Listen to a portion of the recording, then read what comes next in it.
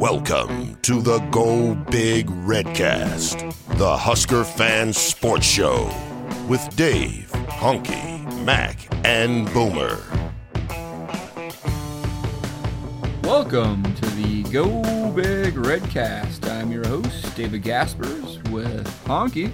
Look, I don't want to brag, but I did coach the 2002 Elk C team to an undefeated Lincoln City League championship, so I think I know a little something about winning at a high level.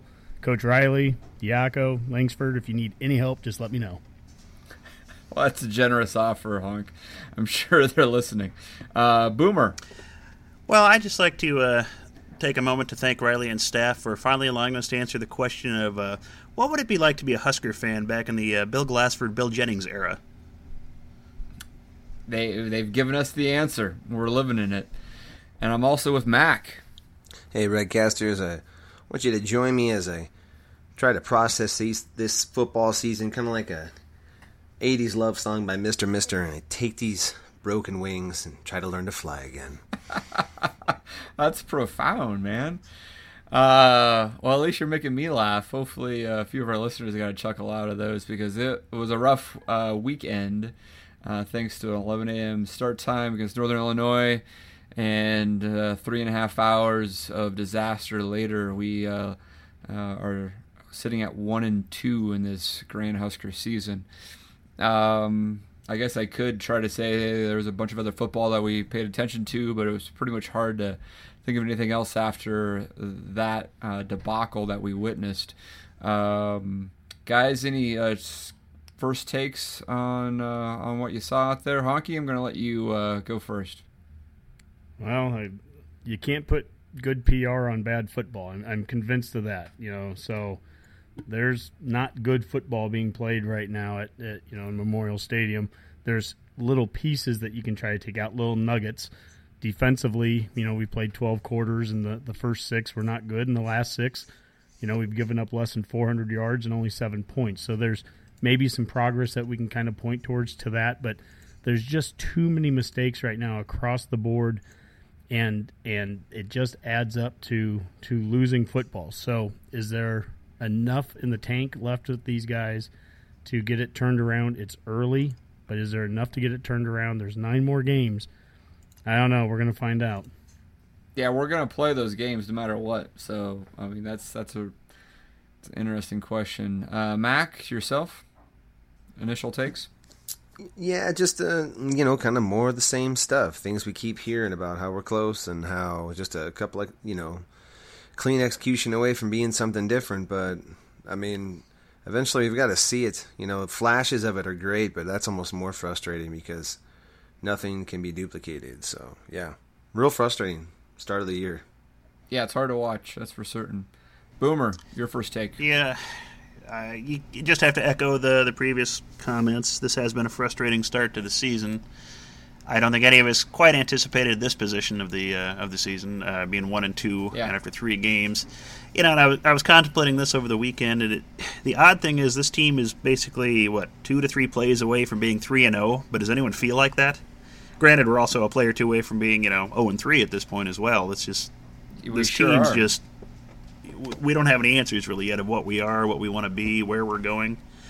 I think we know less now than when we started the season, to be honest with you. Well, Coach Riley today talked about or hinted towards on offense simplifying things. And stop me if you've heard this 1,000 times before since the Callahan era. It's the constant simplification of the playbook, but talking about making things simpler and just doing certain things well.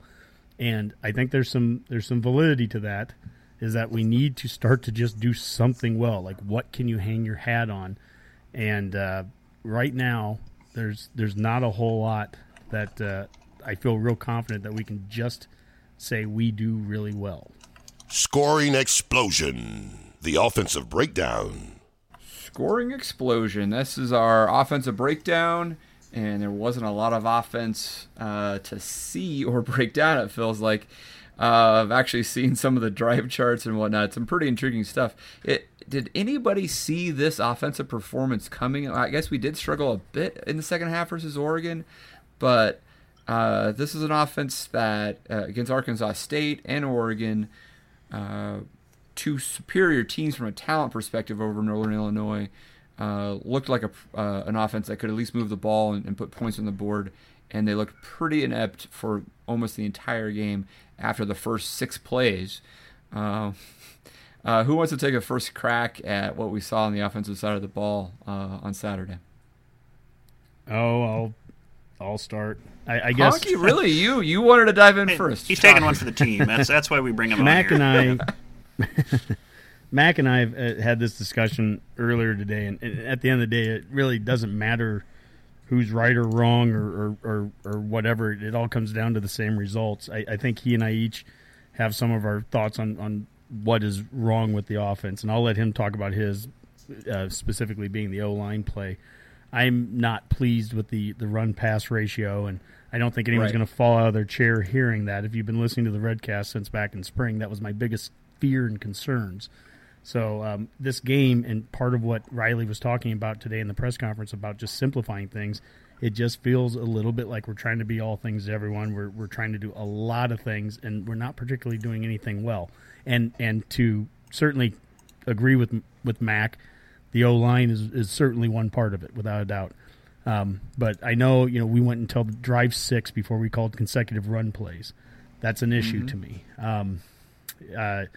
When we did run some consecutive plays in drive 11, drive 12, we were getting some first downs, we were getting some touchdowns. I think that's when we're at our best, and there needs to be an emphasis on it. So Riley has made the statements all offseason. He has made the statements about we can't just line up and throw it 45 times in games, and that's exactly what we've done these last 2 now. Yeah, he has said absolutely. that 94% of Big Ten teams win when they run the ball more and when they have less turnovers. Well, we've had 88 passes to 64 runs in the last 2 games, and when you factor in sacks basically into that, that's about 94 to 95 pass plays called to 57, 58 runs. That's the furthest thing from balance. Sure. And before I hand this over to Mac, Honky, I remember a text message you sent out in the first half of the Oregon game, probably after we scored a couple touchdowns, and that the offense looked really good at that point. And I think you essentially said, I have no problem with this offense, at that moment, right? Mm-hmm. That was a more balanced approach. We were effective running the ball with Trey Bryant at that moment. The pass game looked like it was effective. Do you feel like the philosophy of Riley and Langsdorff is always just simply to take what that defense is giving them, and especially with Langsdorff, and if that run game doesn't work on first down, literally if he only gets a yard, he immediately goes to the pass. This tendency to not give you just mentioned he didn't call 2 consecutive run plays for 6 drives. Yeah. That fundamental inability of Langsdorff to stick with the run for even 2 plays is a real challenge. I definitely think that we're quick to get away from the run. If you get a 0-yard play on first down, that means 2 straight passes after it. I will say preseason we had Coach DiNardo and the BTN guys down here, and they referenced Wisconsin as an offense that we look a lot like because schematically, Chris and Riley have so much history between them. They look similar. Scheme-wise, we might look similar, but play call-wise, we're as far removed as you can be. And you can look at what Wisconsin did last week to BYU, 49 runs to 19 passes. They're going to do that to whoever they play against. That's their MO. That's what they're about. Nebraska, I do agree. I think that Langsdorff, we're trying to it's almost like a different playbook each week because we're trying to find ways to attack the opponent as opposed to just being really good at something. So it's Northern I've Illinois, talked a right? lot. It's not that hard. I'll let Mac kind of. The thing with Wisconsin, look at their passing game, they go 18 of 19 for 256 yards and 4 touchdowns. I mean, maybe it's not balanced in play calling, but if you want to talk about efficiency, matching yardage, and making those passes count, that's balanced, if you want to argue it that way. Absolutely it is. Yeah. And if you read the social media stuff this week, a lot of people are already calling for Tanner Lee's head, and we need to have mobile QBs and all that stuff.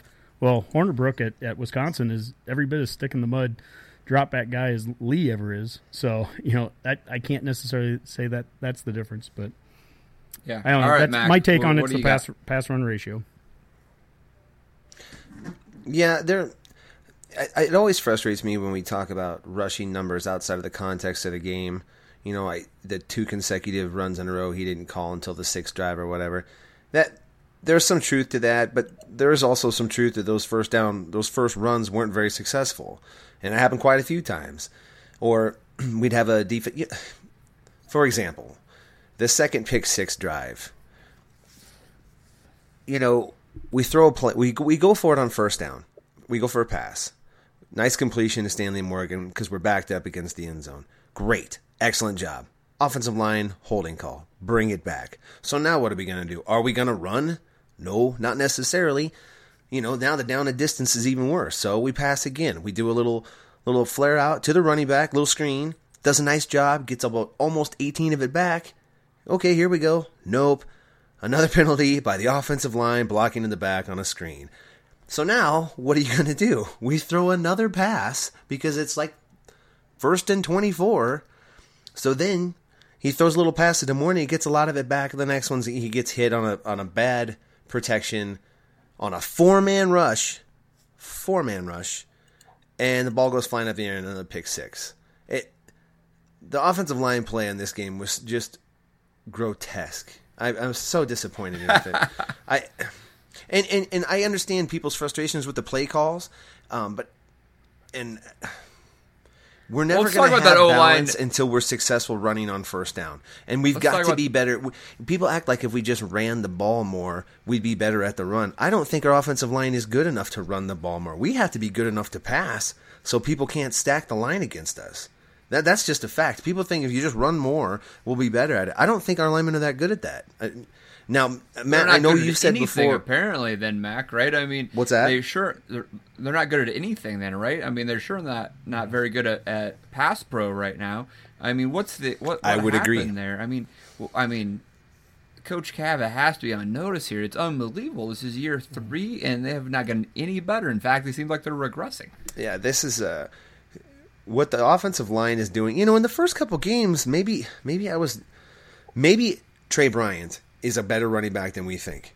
Because, if you go back and you look at that film, he was really good about finding soft spots and wading through that first line of scrimmage. It didn't always look like he had a bunch for room, and he was getting in there pretty good. So some of this was being muffled a little bit. And I don't think that Mikael Wilbon ran poorly, but you could see how many times, and somebody had a stat about how many times he had contact behind the line of scrimmage, even on his 90 yards. Well, so why would Langsdorff have more confidence in running more when his running back's having to make people miss in the backfield? I understand people's frustration with throwing the ball, but we've shown success throwing the ball and getting big plays with that. We've also turned it over, but if we run the ball more, we risk fumbling it more too. But an underrated point, though, I do think Trey Bryant is missed more than people realize. Yeah, Mac, I agree with you. I think just saying the numbers, although I will say 94 to 95 passes to 57, 58. I don't want to take that out of context, yet it's hard to not reference that when we talk about the almighty word balance. But I think you're right. But the defense was also allowing a ton of points in some of those quarters. No, not necessarily. I mean, the first part of some of those. The last 6 of those quarters, they've given up 7 points. The 14 points that we gave up in Northern Illinois were the pass. 41 were already done in the first half. My point is those stats are going to be a little skewed based on that. My point is there's a lot of It's too early to have that good of a right sample size. Yeah. My point is right now, you're correct that I think those numbers can be skewed, and I'll say even with the running numbers, those can be skewed right now. I don't think we have a great offensive scheme, or I don't think we have a great offensive mind right now running this. I've heard a lot about just formation-wise and personnel-wise what we put in there, handing away a little bit of what we're going to do on offense. So, for instance, when we don't have our starting wide receivers in, when it is Keller or when it is some of those backup guys in there, it's tipping the defense to where they're bringing 7 and 8 guys in run blitzes. So to the point of, and that can make your offensive line or it can make anybody look really bad when defenses are tipped to it. That interception return that for 93 yards, supposedly because DPE was lined up in a slot, that's what made that corner dart off like that. Like we're just literally handing a pre-game or pre-play give. Yeah, but Langsdorff addressed that this afternoon. And that's the first time they've run that play out of that formation with that personnel group. So they hypothesized that on TV, but that wasn't really the case. Well, I'm just saying, whatever it was, that corner, he gambled. He gambled and he won. And that's a football play. He made a football play on it. So part of my point is the one thing I will not buy into from anybody is I will not buy into the concept that we have to throw the ball to come from behind, solely because part of the reason that we are behind half the time is because of the throw, and also we've come from behind before by running. You can go back to the UCLA game a couple years ago. We're down 21-7. We came back running the ball. In this case, the last 2 games, we've had 7 turnovers, and they've all been through the air. They've all been picks. And our passing game, I am not disagreeing with you, Mac, one bit about the O-line's issues on the passing game. But the passing game has been a comedy of errors to begin with. It has been overthrows at times by the quarterback. In Keller's case, it's been drops like Morgan to start off the Oregon game off his helmet. It's been simple things like a 3rd and 6 against Oregon where we throw the ball to Lindsey right at the first down marker. He bumbles it, ends up finally catching it and falls down, but it's a yard short. So what do we do on 4th and 1? We go for it. Yay! Then we get a 5-yard penalty, a comedy of errors. 5-yard penalty by DPE. Now we're punting, and we're giving the ball back to Oregon, and then not a pass game error. Well, so Oregon goes down the field and scores a touchdown. What do? We come back and we get sacked, and then we throw an interception, and Oregon scores one more time, and we're down 42-14. Point is, we're a mess really across the board. I don't know that there's one thing I feel great about our passing game either.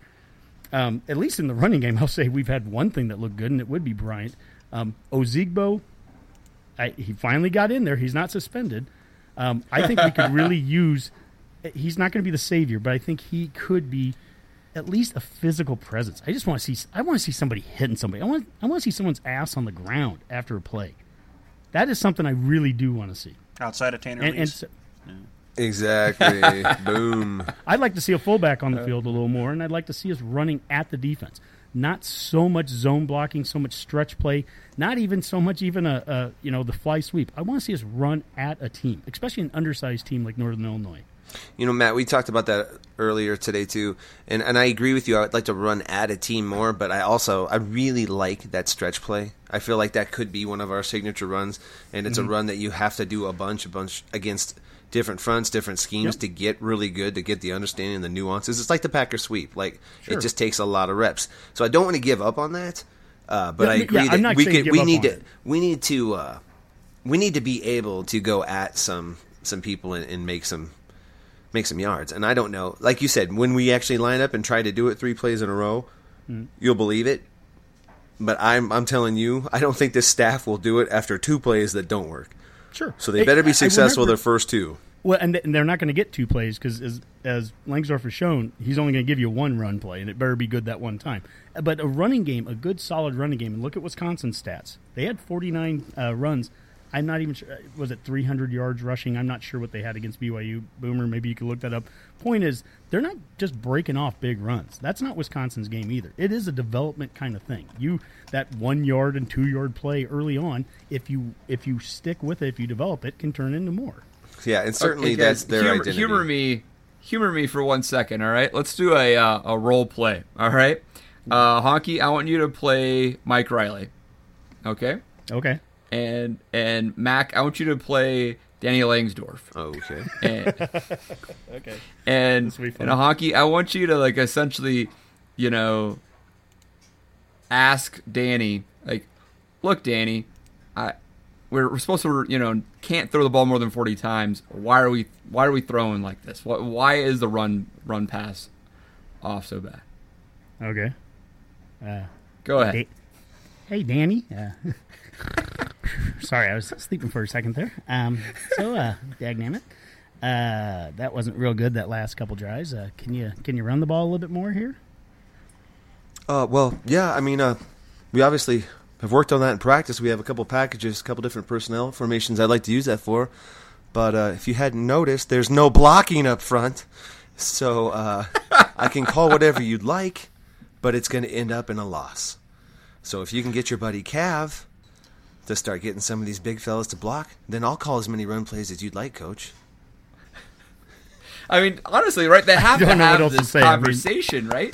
I mean, thanks, guys. That was beautiful theatrics. I would like to see us run the ball a little differently. Let me be very clear about that. Kavanaugh has one of Langsdorf's kidneys or something like that. His wife does, I think. Whatever. Yeah, I didn't. Langsdorf. Yeah. The point is, he owes him. a better protection package than what he's putting out I'd like to see a better run game, schematically than what we're doing. I'd love to see us be a little more multiple in the run game than just lining up in 2 tight ends on one side, one back, and just having that be almost exclusively what we do. I'd like to get the fullback in there and have a more physical presence. That I would like. I'd like to have just a little bit of an ugly offensive 3-yard kind of just pounded at him kind of thing, and by all means prove me wrong. I would love to see us go out there 3 straight plays, I formation, double tights, and just run it at the team. And if we go 3 and out, I'll shut up. I honestly will. Right? But in lieu of that, this is what I'll give Mac. I don't care if we throw the ball 60 times a game. If we're good at it and we win games, awesome. I don't think that's going to work. I don't think it works to throw it 40 times a game for us. But if we were good at it and that won games, I'll also shut up. But I was very adamant about that going into this season, that one of the reasons I was as rose-colored or scarlet-colored glasses, 10-2, one of the reasons I was I really believed Riley this offseason. And fool me once, shame on you. Fool me twice and 3 and 4 times, shame on me. A year ago, he said that we were going to be a top 3 running offense. We weren't. That upset me at the time. I took some heat for being upset about that. This offseason, I really bought into 94% of the time we got to run it more. We can't line up and throw it 40-some times. I've bought into that. And I feel really cheated right now. We have a really That's why I asked you guys to do the role play, because, I mean, like, literally he says it, and then his OC will not call that game. I also would bet get he what didn't Mac's say saying. he was going to go down by 40-some-odd points in the first half in one of those games. But my issue with even when we go down 40-some points, or when we go down 14 points against Northern Illinois, is a lot of times it's self-created by the pass. We've had 7 interceptions in the last 2 games. Okay, 7 turnovers, all passes. Now, having said that, this is where I don't want this to turn to a Mac versus me thing, because that's a moot point. Mac's not wrong. The offensive line deserves its fair share of criticism here. It does. I'm just saying I haven't seen anything look really good in this past game. I've seen quarterbacks overthrowing balls. I've seen receivers dropping balls. I've seen linemen getting having penalties in the pocket. And at the end of the day, I just see a team that better not be dropping back and throwing it 40-plus times. And right now, in our 2 losses... They're not good enough at it. Well, we have 94 to 95 passes in the 2 games that we've lost. And what we keep getting told is when we get down, we need to throw the ball to get back. And it baffles me.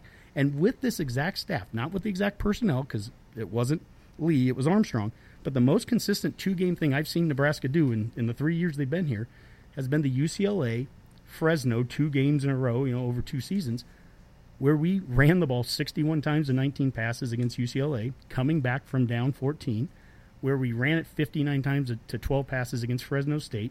I thought we really had a philosophy in place. It kind of felt like the Wisconsin kind of thing. Let's line up under center. Let's do that kind of pro style. And then after that Fresno game, it was like this apology from our staff basically saying we need balance, and I've been lost offensively since then. Throw the bones. The defensive breakdown. Diaco's D is starting to perform at a higher level. Until we really needed a stop there in the fourth quarter, this defense had gone, I believe, the second half of the Oregon game and the first 3 quarters of Northern Illinois without giving up a score. But in the fourth, when they really needed one more stop, they couldn't quite get that. That said, the defense should not be blamed for the loss per se. They did do a lot. We definitely saw some more pressure. Guys, I'll start with Honky actually here. What are your takes from the defensive side? Well, I think, you kind of mentioned it at the end there, Dave, about we started seeing a little bit more pressure, and I can't necessarily say that it was a whole lot of blitzing going on to do it. I want to give some credit and some shout-outs to the D-line, to Coach Perella. I mean, I'm just seeing some individual good play, and I've been seeing this for a number of games now. I've been posting some of those videos on on social media from certain plays in Stoltenberg, how he can I love those take videos, on, man. Good job. yeah, how he can take double teams on in the middle of the line. Or this last game, Khalil Davis stepping up, knocking down passes, getting their hands up, getting some sacks and pressures. And a lot of times it's just off of three guys. Or Gifford started to kind of be that fourth guy coming off the edge. And there's some progress being made there. So, I'm trying to find some spots there, and I think that is a spot. In general, I keep going back to like the coaches clinic when we were at it, and why were we so high on it? I literally called this the best defensive coaching staff I think Nebraska's maybe had since '95. I think I said, and I'm trying to go over like why did I think that? What was it about it? And I don't know. I really thought that I think that we have experts at their positions. I really like Bray at the linebackers coach and so on, and Diaco had all these accolades. Maybe it just takes a couple games and everything, but I want to see them flying around like we saw at the coaches clinic. They were flying around. Maybe Diaco on the sideline. Maybe that's something we need right now. Maybe we need I heard today on the radio about the sideline being dead during that whole Northern Illinois game. Maybe we just need him down there just for the energy. I don't know, but there's some good things going on the defense. I do want to at least say that. All right.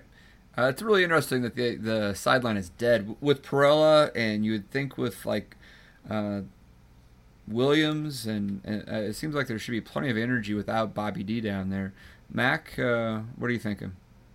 Yeah, I think we could chart steady progress of the defense, considering the kind of inauspicious start it had, and it really still does lack some kind of sizzle to it. It's just kind of gotten consistently a little bit better. I don't know that if it's the evolution of the guys getting more comfortable that it's going to start to look faster, or we're going to appear like we're attacking more, or if he's actually calling more of an attacking style scheme now. But regardless, I mean, you can kind of see the direction that it's trending towards, and I like it. It seems like we're getting guys in position to make plays.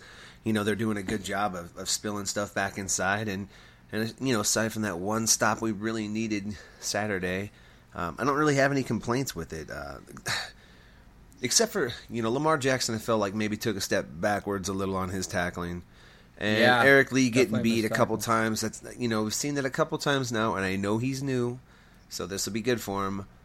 But when teams start seeing that, you start seeing it a lot more. So he's going to get picked on now. I mean, that's pretty clear. So it'll be nice it would be good if he could start stepping up to that, because frankly, guys, the defense at this point is going to have to carry the weight and if we're going to have a successful year, the defense is going to have to play to a level that allows our offense to kind of find itself, because right now that's what we're not doing, and the defense is starting to limit points, limit yards. We're going to need that along with special teams, contributing to kind of find our way through some of this stuff and hopefully break on through. What do you think, Michael? Boomer. Yeah, Boomer, you're the special teams guy. You wanna throw in that? Well, we touched on that in prior shows. A few positives again on special teams. Lightbourne's punting, as sad of a part of the game as that sounds to celebrate, but it is way better than last year, and it's at least given our defense a nice longer field to force the offenses to go down. So there's no harm there. I wonder with defense, should we be at all concerned as to the level of the opponent we played this week? Yeah, I mean, we should look good playing Northern Illinois. I mean, that shouldn't shock anybody that our defense looks good. Sure, there. With a backup quarterback. Right, with a backup quarterback this is probably the worst offense we're going to see all year. I mean, should we be concerned about that? I don't know. I'm not sure yet. I think these next 2 weeks, at least against ostensibly Power 5 opponents, it'll be a little more of a useful measuring stick as far as that goes. And, generating turnovers, that's something our defense looks like they're going to have to try to do. We can't continue to lose every game in the turnover margin by -2 or 3 or 4 like we've been doing. Oh. I mean, that's a recipe for any loss. I mean, Boomer, how many did we get against Northern Illinois? One. I think we had a fumble. We had one fumble recovered, and I think that was the punt on the punt. So it was a special teams turnover. 2-yard drive. So we didn't generate a single one against Northern Illinois. I mean, you could run the ball 8,000 times a game, and if you have a -2 turnover margin, you can lose, like we saw with Georgia Tech at the beginning of the year. I mean, those turnovers will derail any offense or any plan that you have. Mm-hmm. And then the one other question, comes up. We brought it up last week with the punt return, kick return. Is DPE the man we want back there? Boy, I got to tell you, it on paper, yes, but he just doesn't appear to be comfortable back there anymore. No, I would agree with that. And I totally understand it too. He's a senior. He's been hurt almost his entire career. That's one less shot he probably needs to be taken. Let him focus on playing wide receiver and let him have a full season. We've got other guys clearly on the team that could be a weapon. Yeah, I think Spielman would be the guy you'd want. Spielman's a great returner. I haven't seen a better kickoff returner on our team in a while. Short of Jordan Stevenson. I take that back. fatty 2x4 Stevenson. Well, DPE in the first half, he was a mess. I mean, and it was a mess. Every punt return. But then the second half, he was catching them. He was getting more aggressive. I still would like to see us go back to maybe doing a two-man return at times. I think that can be helpful. I mean, just schematically. But I do want to thank Boomer because after the game got done, I tweeted out kind of my last tweet of the weekend. I referenced how, that recruiting isn't just going to fix this right now, that we just lost to a MAC team at home with that backup QB. And I think that's a good point. This isn't a great offense that we played. But thank you, Boomer. I didn't trust my thumbs. I don't still trust my thumbs right now on social media. So Boomer is now our social media director. Thank you. Temporary. Interim social media director. So Interim, yeah, exactly. Yeah, well, I mean, I guess defensively, is there? I mean, you mentioned the Davis brothers. Is there other stars that we should, try to start expecting more from going forward? Seem like there's some bright lights there. I think Mac hit it on the head with Jackson. It is right now, to me, the way Jackson's playing, he could almost be off the field. I think he needs to step up. This is where I feel a little bit like, from a practice perspective and everything, how competitive have we been? Because, quite honestly, I could almost see us just put a stinking walk-on in there at corner and maybe get more competitive play than Jackson. And Jackson's play at the very end of the game, getting the 15-yard penalty that sealed the deal. I mean, we at least could have got the ball back with maybe 30 seconds left if, using timeouts. But when he did his selfish play there at the end, I mean, this is a kid. We need major improvement out of this kid. I've been okay with Lee at corner, to be honest. I thought Lee, he gets beat sometimes, but that kid competes. I really like Lee out there. I like Boodle out there. I like him in run support. Boodle's pretty good in run support, too. Antonio Reed, I thought his play has, now that he's getting a chance to play a little more. He's kind of a nice, big body, physical dude to have out there, and we need some of that kind of heavy-hitting, hard-hitting fellas, We got to... Yes. I feel like that's what this team lacks in a lot of ways, is just some guys that feel like, I'm not afraid of you. I want to play. Just some scary dudes who mean business. Yes, and that's what we need, man. And I feel like a guy like Perella, could instill that a little bit, and maybe we're getting that way. I don't know. It's hard to play mean and fast if you're a little unsure what to do schematically. So as that grows, maybe that persona will kind of rise up, and that would be fantastic, and it is definitely needed.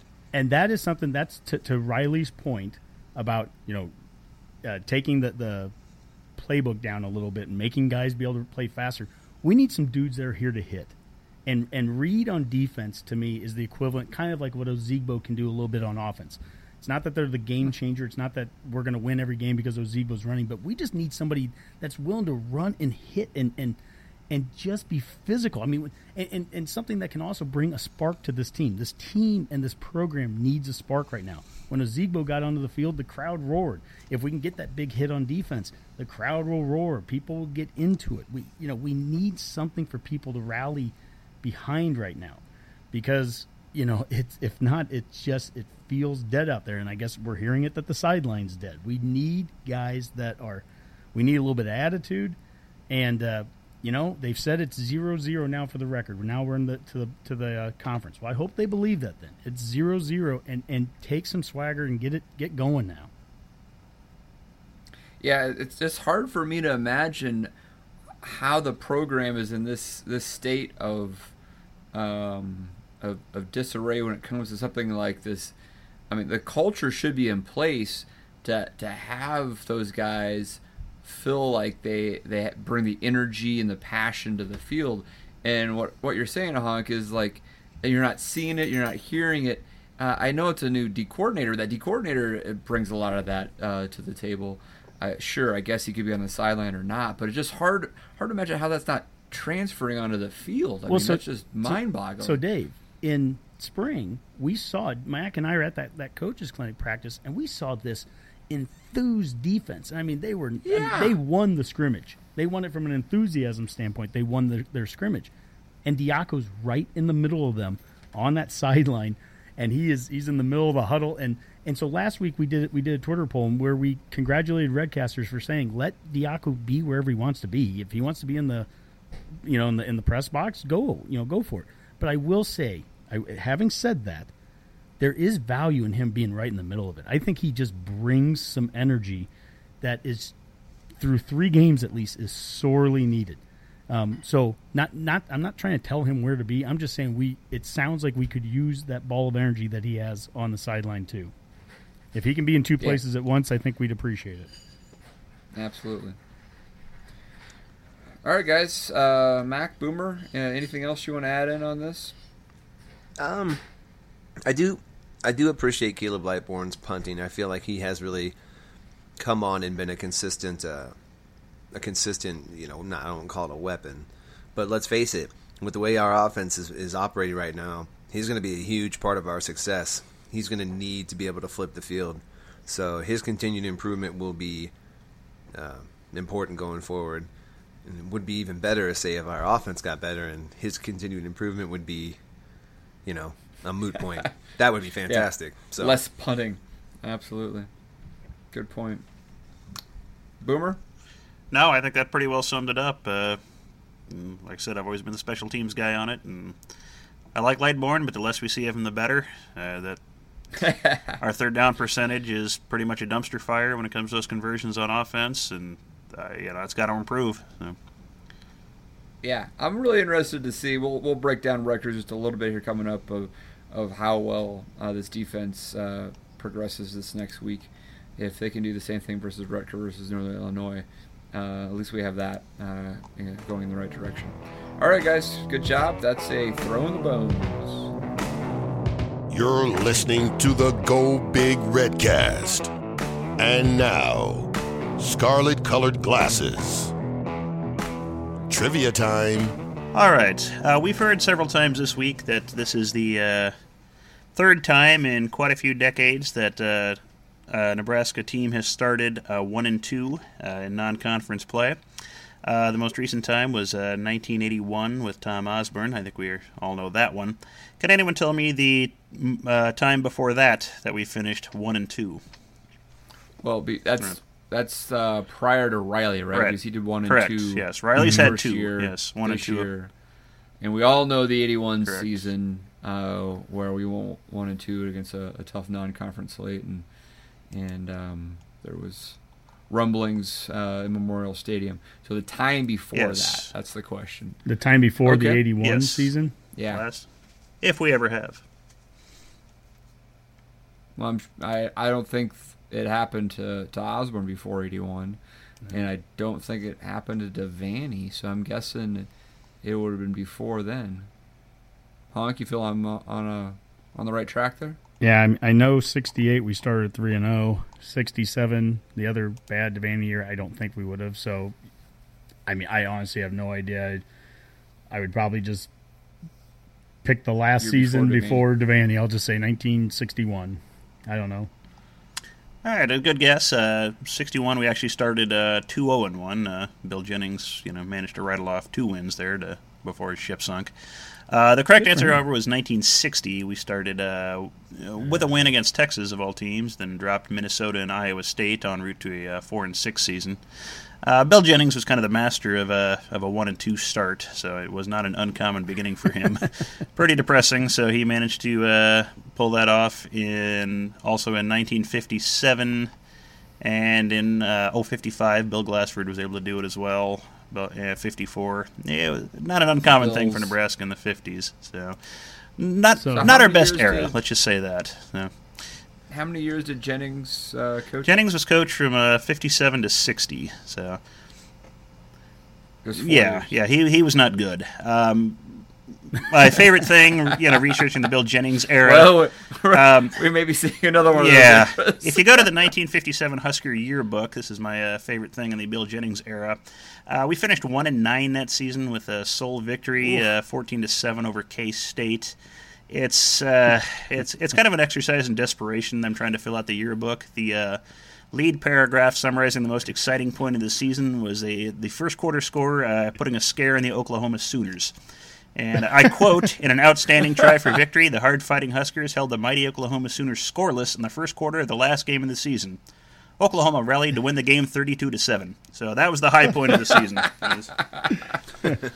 So things can always get worse, Redcasters. They could always be worse. Oklahoma had started their second string because it was the last game of the year. Coach got mad, put in the starters, game off. Yeah. JV was out there. Well, that's a good start to scarlet-colored glasses there, Boomer, right? Great way to let us talk a little bit before we do our weekly predictions and whatnot of where we think the state of the Husker program is at.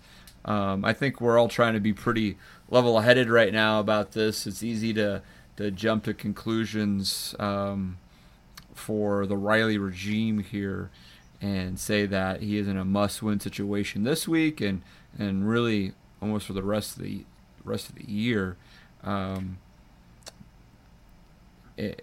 We don't want to jump into coaching speculation and whatnot, but let's talk a little bit about.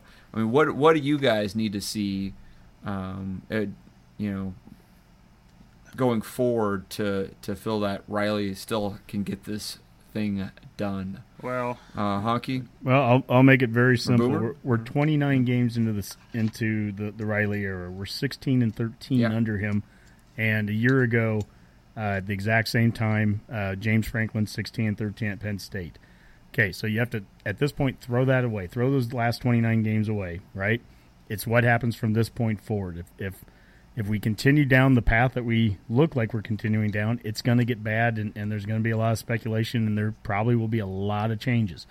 If you can go 9-0 to kind of finish up the season the way that James Franklin was able to last year after being on the very, very hot seat, then things can turn around in a hurry. But, that's kind of where we're at right now in my mind. It's too early to say fire guys because at the end of the day, we just have to let this thing play out. But if it plays out, and we said this prior to the season, if the ESPNs were right at 5-7, if they were going to be right, then there's changes. I don't wait for a fourth year. If we're going 5-7 in year 3 and you've got everything you need, and today Riley said that they have all the resources they need, referring to iCourse and the administration. If you have everything you need and you're in year 3 and offensively you have every coach that's been with you now for 3 seasons here at Nebraska and your quarterback and all of that, there's no excuse. No, I think he's I think he's absolutely right. And just even on a smaller scale, I think what you have to see is we have to win the next 2 games. If this team cannot beat Rutgers at home and a struggling Illinois team who does not look good, then it's going to be very, very hard going forward to have any hope that they're going to be able to beat the Wisconsins, the Ohio States, even Minnesota and Purdue, who have looked at least solid so far this year. I don't think you can have any hope left for the season. So it's gonna we're baby stepping here. We're starting small, and it's sad we have to say that, but I think we just have to look 1 week at a time at this point. I think that's a good point. I mean, you think about that just from our win-loss perspective. If they hopefully win Rutgers and Illinois, you're at 3-2, but then you have Wisconsin and Ohio State, and this team has shown us nothing to think that they're going to be able to win those games. Now that could change over the next couple of weeks, but right now it's just hard to imagine. So then you're at 3-4 if you'd happen to lose those 2, and you do have some West teams like Minnesota and Purdue looking better than they have. Even if you win these 2, you still have an uphill battle. So he's got a lot of work ahead of him. It's tough. We've talked all off season about what it means to be a fan, and sometimes how we don't think that some people understand what it means to be a fan. And Sure. being angry is fine. My gosh, everyone out there. Like I said, I don't trust my own thumb, so I'm not even typing on social media right now. I've never trusted your thumbs But- either, Honky, if that makes you feel better. I know. So, I know. But firing someone's the easy part. We've gotten very good at firing people.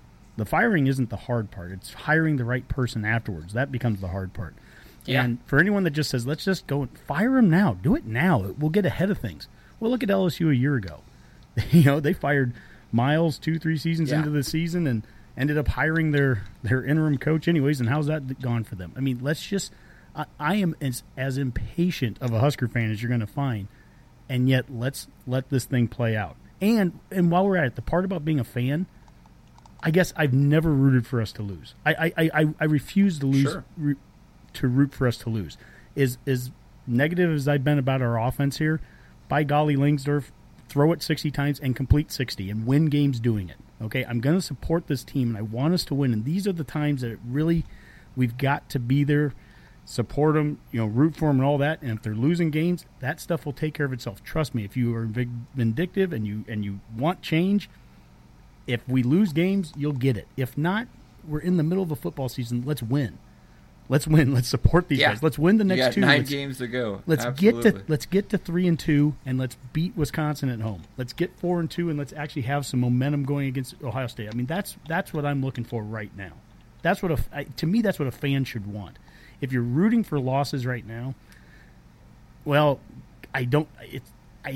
It's hard for me to call you a fan. It just flat out is. I'll call you out and say I don't see. Yeah, what's the much point of fan. even having a football season if you can't handle a couple losses early? I had a coworker ask me, are you guys going to do a podcast this week? Why wouldn't I? Why wouldn't we? Absolutely. Why wouldn't we do one? Because we lost a game? We're not 12. I mean, 3 in a row though. At 3 losses in a row though, I will not. I mean, we're. I'm going to tell you right now. everything If we at 3 lose to losses. Rutgers, this will be. I will not be on the show because I'm not going to talk about any. Well, come it'll be on, switching to man. all lacrosse coverage after that loss, so don't worry, we'll be able to. And here's the thing, fellas. We talked about at the beginning of the year. There are no excuses for this team right now. There's no reason for us to be in any kind of position to understand how a 5-7 season could occur. It shouldn't. We should occur. never have lost to Northern Illinois. We shouldn't have lost this game, and it was a terrible game to lose because, to your guys' point, the next couple games going forward are tough. Or not these 2 next games, but after that, it's going to be tough. And I've got some serious doubts about what we can do. The offensive line has got so far to go in my mind, and you just can't get anything going without those guys working. I have serious concerns. Defensively, yeah, we've made some progress. Special teams still a mixed bag. I'd say it's a long season. I've certainly seen teams turn it around. It's not like a no chance that the light bulb comes on, but like just going forward, the football's got to get so much better to even. There's not a game I feel comfortable going forward now. No, and that's the problem. There's not a single game I go, oh, there's a win for sure. I 100% agree. Horrible. Yeah. And I think that's even the challenge with these 2 games that we have. I don't know if they. It's nice that we're playing the 2 worst teams in the conference. Coming up here, unless one of them's us. But just the timing of it alone is just tough. We're coming off a bad loss to Northern Illinois, so the team's psyche could be possibly damaged. Rutgers finally plays a team they could beat, in Morgan State or whoever it was they played, so they at least have a little bit of confidence back. And then even after the Rutgers game, win or lose, we've got a short week to prep for Illinois, who's got a bye week. So we have to go out there and play on a Friday. Thanks, Eichhorst. So the timing just isn't even good. Yeah, so sure. just to add to the challenge of it all. We can come up with 1,000 excuses. We can come up with all kinds of things, right? At the end of the day, we need leaders stepping up. If guys are mentally hurt right now by the first 3 games, get over it. We need guys that are tough-nosed, that are, I don't care if they wouldn't have put out a depth chart today at all. I really don't care. Sure. Right now, I mean, anything's up for grabs, and these guys should have it. They should be a fire in them to play, and that is something that a week ago, after the Oregon game, there was a hunger, according to Riley. Well, I don't know if that hunger was a Snickers bar commercial, because these guys didn't come out to play. So they need to come out to play, and if they do, so let's talk about that for a second, Honk, because I think that's a really good point.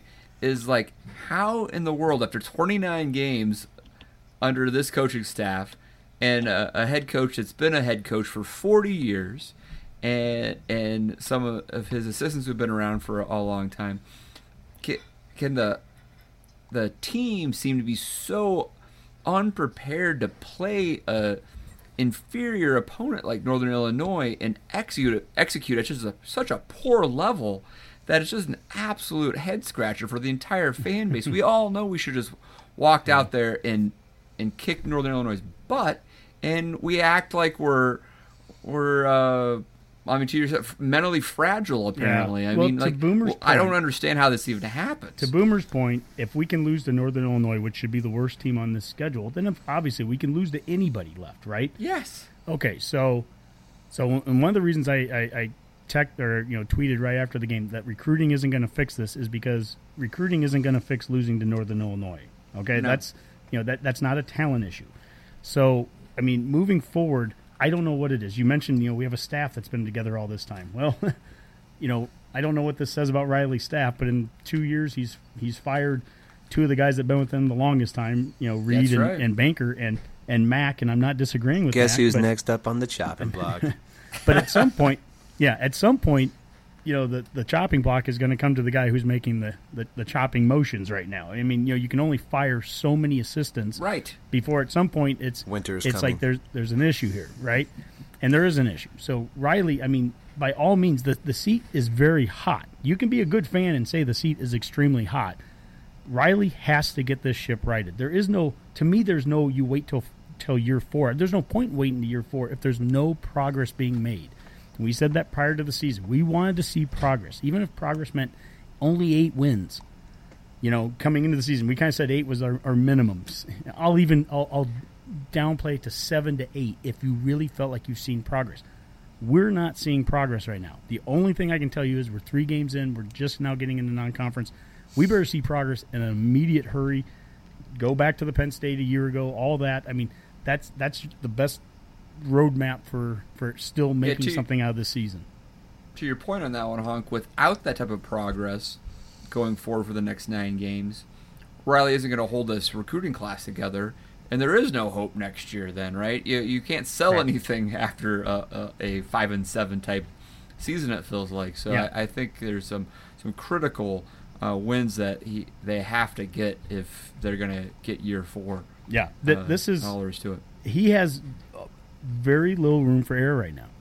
I mean, I try not to fall on the floor laughing and hit your head and hurt yourself, but let's pretend we win the next 4 games for a second. Okay, let's say we win all the way through Ohio State. We're 7 I'm visioning it. You're seeing it. We're 5-2 after 7 games, and if you're sitting in that moment, there's momentum, right? We're turning some things around. Things are going good, but it's so hard to envision that moment right now. But that's what Penn State people were doing a year ago right now. If we would have asked Penn State people... I'd love to have a Penn State person talk about that right now. If we talked to a Penn State person a year ago right after they got blown out by Michigan, and we said, hey, let's pretend you win the next 4 games, including beating Ohio State at home, well, they would have fallen off the chair. They would have hit their head. They'd have been hurt.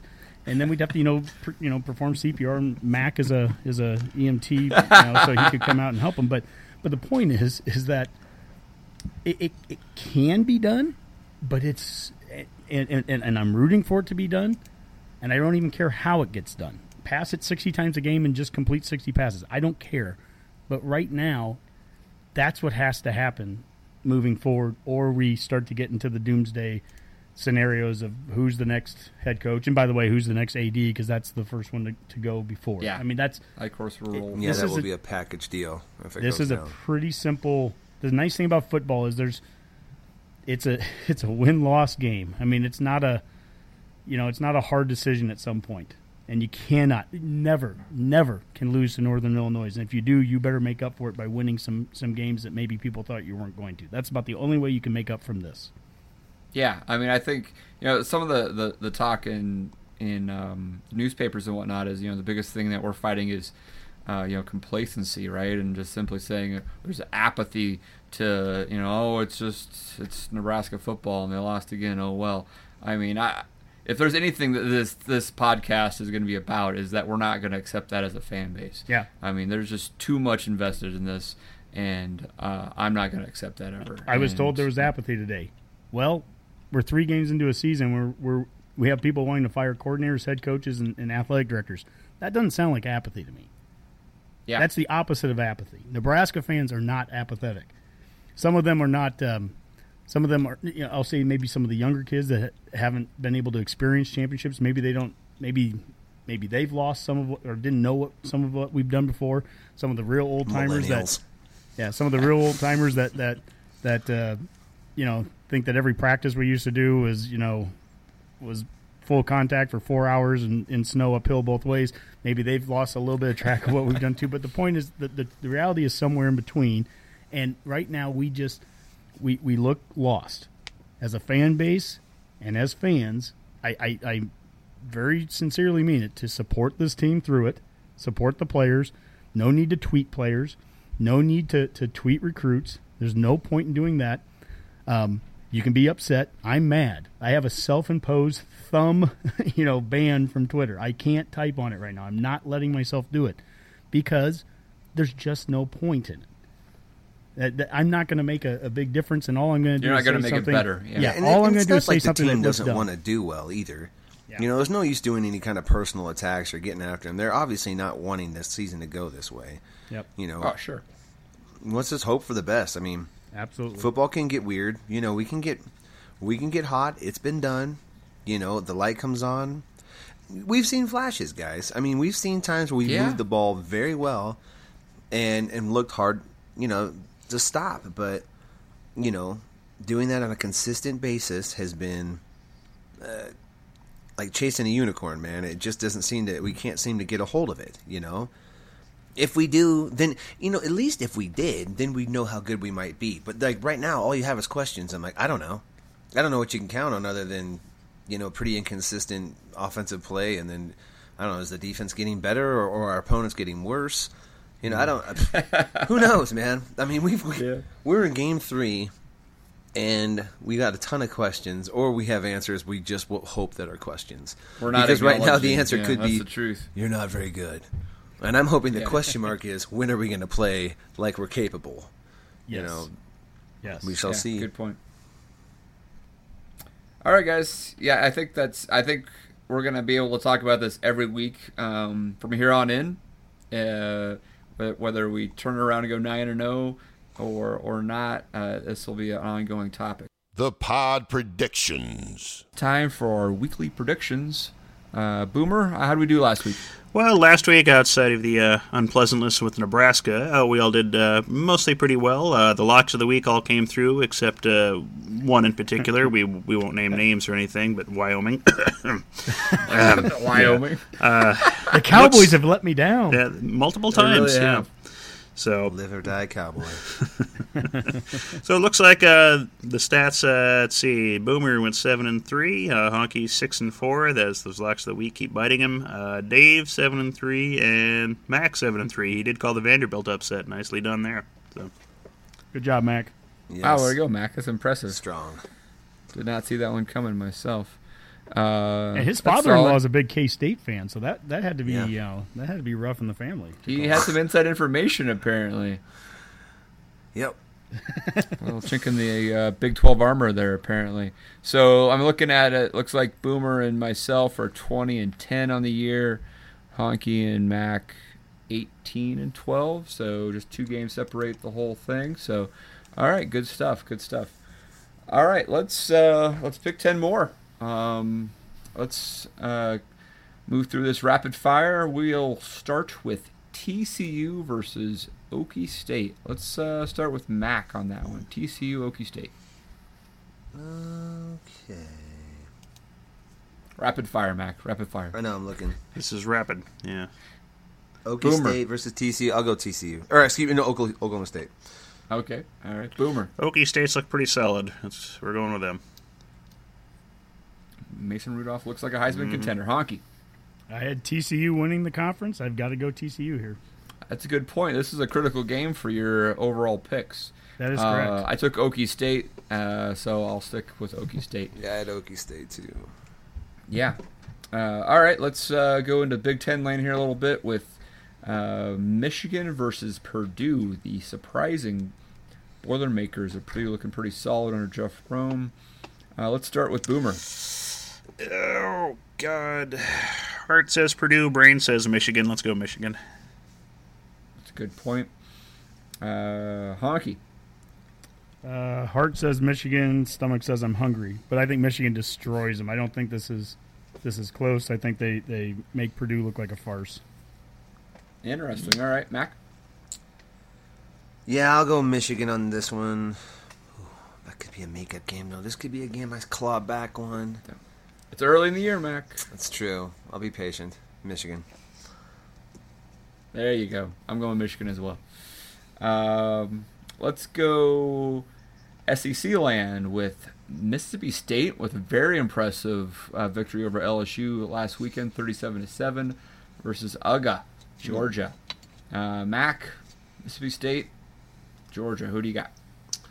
I'm going to go Mississippi State. They did look good. Boomer. I've always kind of liked Dan Mullen as a coach. Let's go Mississippi State on that. Interesting. Honky. Where's this game at? Georgia. I'm going Georgia, lock of the week. Ooh. Is Wow. Wyoming not on our list this week, Dave? Or is that... I think I didn't give that one to him, so he has to go away from Laramie. All right. That hurts, Boomer. You know, I am a little bit tempted to go with Georgia because SEC, a team gets hot and then they just go ahead and lose. But I'll take Mississippi State. We'll see where that goes. All right, let's go back to Big Ten land. Penn State visiting Iowa City. Honky. Oh, shoot. I should have done lock of the week with Iowa here because I said I was going to do them the rest of the year. I'm going to go with Iowa here at home. Wow. What? Interesting. Nathan Stanley does actually look... I was mocking Stanley and Alex Hornibrook earlier in the preseason, and I look like an idiot. Both of them look like fine quarterbacks. I can't stand Iowa, so if they don't come through for me, at least I can just mock them afterwards. So sure, good point. I win Good either point. way. You're hedging on this your one. bet. All right, Boomer. Iowa plays with fire in a lot of their games. I think they're going to get bit on this one. Penn State's look pretty solid, so Penn State. All right, Mac. I'm going with Penn State as my lock of the week. I will go with Penn State as well. All right, here's an interesting one. We've got the Knights of Central Florida, led by Scott Frost, heading to Maryland. Should be an interesting matchup. Boomer? Central Florida's had about a month off, unfortunately, due to hurricanes. They might be a little out of whack and kind of rusty. Maryland's look good. We're going to go Maryland. All right. Honky? Yeah, Maryland. Mac? Yep, keep it conference, Maryland. Yeah, Maryland looks good. I'll go with the Terps as well. All right, let's bring it out to the Rocky Mountain region. Washington Huskies visiting Boulder, taking on the University of Colorado. Mac? I'm going Huskies. Did I pick them to win the conference? I think I did. Yeah, that was me and Hockey that took Stanford and have mud on our face right now. Yep. Yeah. Boomer? Washington. They're my Pac-12 winner, so. Nice. Honky? So Colorado plays in the second or third highest altitude place in the country. I'm going with the Buffaloes here at home. All right, sure. I am going to take Washington, and that'll be my lock of the week. Ooh, good lock. Yeah, I'm feeling pretty good about that. We'll see. All right, Arkansas, Texas A&M. Boomer. It's a battle for which coach. I believe this is in College Station. Which coach wants to get fired more here? Oh, Dude, God. Both of them are working Yeah, on they're it. trying their hardest. A&M's got a little more talent. Let's go there. Yeah, I don't like it, but yeah. I'm going A&M as well on this one. It's tough, though. Honky? Oh, my gosh.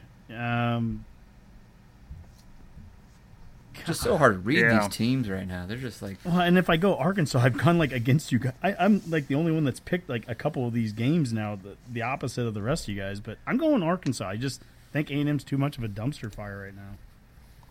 All right. Is this at College Station? College Station? Oh, okay, I'll go A&M. There you go. All right. Notre Dame, the Fighting Irish, going into East Lansing.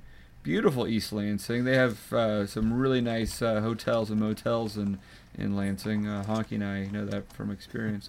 So it's Fighting Irish taking on the Spartans. Honky? I'm going to go with Michigan State at home here. This would be a great win for them if they could get this. I mean, not that Notre Dame is an imposing foe, but it'd be definitely a good one for Michigan State and D'Antonio. Yep. Mac? I'm actually going to go with Michigan State, too. I feel like, I don't know. I'm not that impressed with Notre Dame just yet. I don't think D'Antonio needs this badly. Do. All right, Boomer?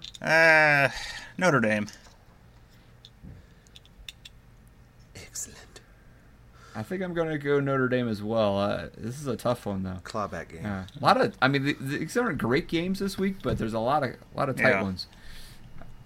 A game that should have been really good, but two teams that got upset last week. UCLA trying to bounce back from a loss to Memphis, and Stanford trying to bounce back from a loss from San Diego State. Both of these losing to Group of 5 schools.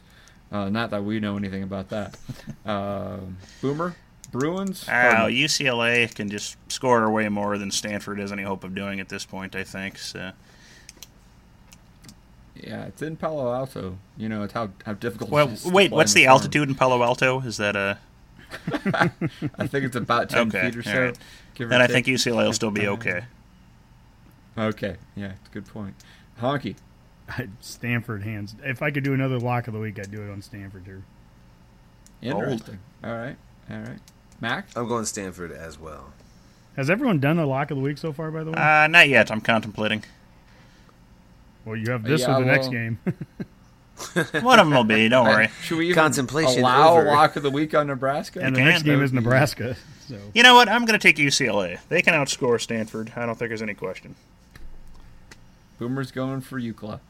All right. I'm going to give Stanford one more shot. I'll stick with Stanford. If they fail me this week, then damn it, I'm done with the Cardinal. I just don't think Rosen likes. He just doesn't like pressure up the middle. I feel like they can do that to him. They can outscore him, Mike, but can they stop him? That makes we'll be sense. fine. Wow, that's profound. They can have more points, but are they prettier? Stanford managed 17 against San Diego State, so I think we're okay. So. San Diego? Yes. I don't think anyone knows what it means anymore. So. No. Yeah, it's German. All right, guys. Well, University. Here's the truth right here. Scarlet Knights of Rutgers University coming into Lincoln to face Nebraska. Honky, what do you got? Well, I appreciate that we spent zero time breaking down Rutgers. I don't care to do that. This week isn't about them, just like last week wasn't about Northern Illinois. It's about what do Nebraska. we have to do to beat them? That's the question. Yeah, we got to play well. If we play well, we win. I'm going to give the win here at home to Nebraska. And a score? Oh yeah, 3-2. 3-2. All right. Defensive struggle that we win. All right, Mac? Yeah, I mean, I'm going to pick the Huskers, but I've had my reservations now, and I'm going to have reservations probably for the rest of the season unless these things start changing. But I have no idea. I'll say 21-17. Honestly, I'd take it. Just get the win.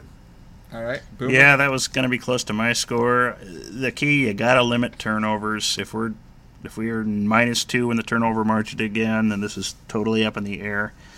Final score, I was going to go 28-17. Hey, Dave, can I do my Mike Riley impression? Yeah, go ahead. Okay. So guys, what we need to do is 94% of Big Ten games are won when you run the ball more, and you have less turnovers than the opponent. Dagnammit.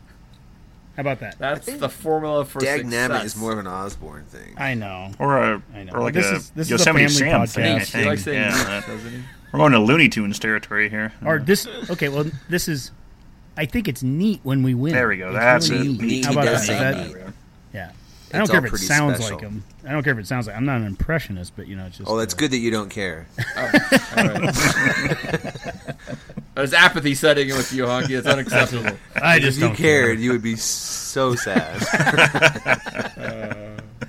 You're a jerk, Mac. All right. Sorry. I'll take the Huskers as well. I'll go 24-13. I think defense keeps Rutgers at bay. Yeah. Gives our offense enough hope. I don't know. We're gonna find out if we're right and wrong, though, guys. Let's get a defensive touchdown this week. Yeah, no kidding. Wouldn't that be nice? Or a special teams touchdown Yep. again? That'd be I'd nice. settle for about Or a 15 field yards goal. on All right, special teams. I would settle for no pick sixes on the first drive, actually. I would Just settle little for things. a field goal and Just a little safety. things like and my that. a field goal and a safety, and my 3-2 score would be great. Wait a second, no, it'd That's have to be right. their safety. Whatever, it doesn't matter. Yeah, 5-0 would be all right too. Yeah. All right. Parting shots, guys. You got anything, Hockey? Well, leave it to Nebraska ball to give us some good news in a bad week. But Isaac Copeland, he gets that full waiver for the entire season. So I'm That's envisioning, undefeated, non-conference. We're beating Kansas. We're beating Creighton. I can feel it already. There's no hype here. There's hope. This is real. Hopefully he has Tanner Lee-like success early because of that extra waiver he got there. Billy Devaney. That's right. Billy Devaney already said that he, was the best in the Eli Manning basketball camp. or I've heard whatever- NBA whatever. scouts have already been kind of excited about him. So I just hope Oh, he yeah. doesn't leave after his junior year now. So Naismith award-winning watch list. yes. Mac, you got anything? None. I don't. No. We don't deserve a parting No shot. parting sometimes, shot. I There's understand. just go play better football, fellas. That's easy enough. Yep. Boomer? all I can say, it kind of echoes what Honky mentioned earlier. As far as being a fan, in most of sports, I tend to root for very, very bad teams over the years. It's not always the easiest thing in the world to do. Sometimes they suck. They're hard to watch. Sometimes the teams even totally disappear. Bring back the Whalers. But a real fan, you'll stick with it. You have a right to complain. You have a right to criticize coaches, administration, whatever. Don't take it out on the players. Cheer for your team. It's more than just you and how you feel that particular day. Yeah, absolutely. It's definitely all about perspective. Oh man. But I'm going to echo Mac. Just win, baby. Come on, guys. Get your act together. We're better than this. All right, boys. That was the show. Let's hope we have a happier one next week, eh? Yes, indeed. All right, that is a Go Big Redcast. GBR. We're good.